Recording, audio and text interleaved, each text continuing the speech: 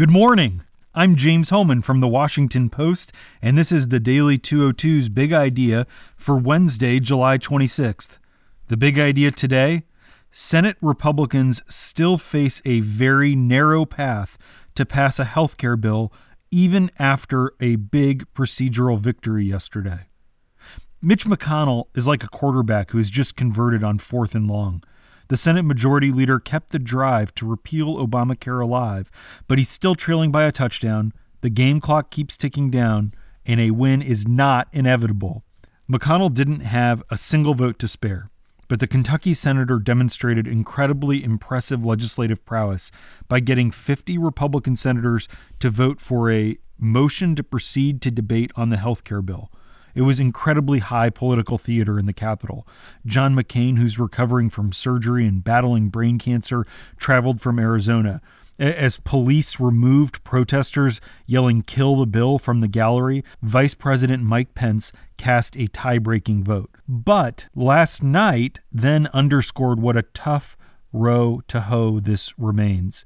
The first item that members took up was the so-called Better Care Reconciliation Act. That is the package that Mitch McConnell has been carefully negotiating and has spent weeks crafting with careful compromises to get conservatives like Ted Cruz on board and moderates like Rob Portman. When that measure came up for a vote, 9 Republicans broke ranks and voted no. The ideological diversity of those who opposed the measure underscored the real split within the Republican conference about the best path forward on health care. Not only did moderates like Susan Collins and Lisa Murkowski vote against it, but so did conservative purists like Mike Lee and Rand Paul. It's hard to overstate the degree at this point to which White House officials and Senate Republican leaders just want to pass something, really anything, to show the base that they are keeping their promise to roll back Obamacare. They would happily portray even modest tweaks to the Affordable Care Act as major successes in order to save face. And that's the big idea for today.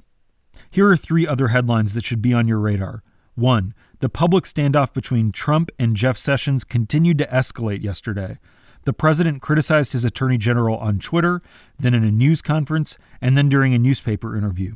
Meanwhile, Sessions says that he plans to stand his ground. The president was asked during a Rose Garden news conference if he would fire Sessions.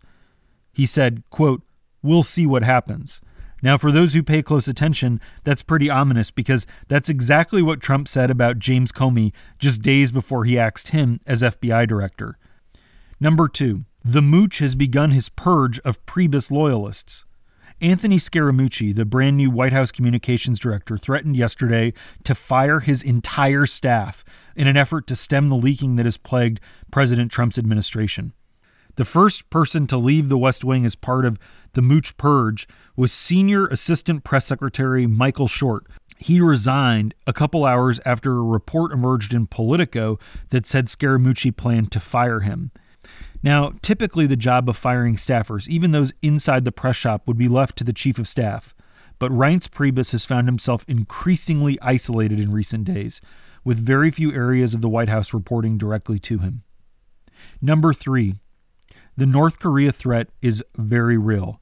U.S. officials have concluded in a new confidential assessment obtained by the Post that Pyongyang will be able to field a reliable, nuclear-capable intercontinental ballistic missile capable of hitting North American cities as early as next year.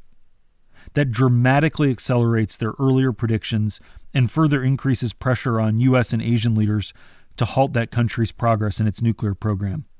And that's the Daily 202's Big Idea for Wednesday, July 26th. You can read more at WashingtonPost.com/Daily202. I'm James Hohman, and I'll talk to you tomorrow.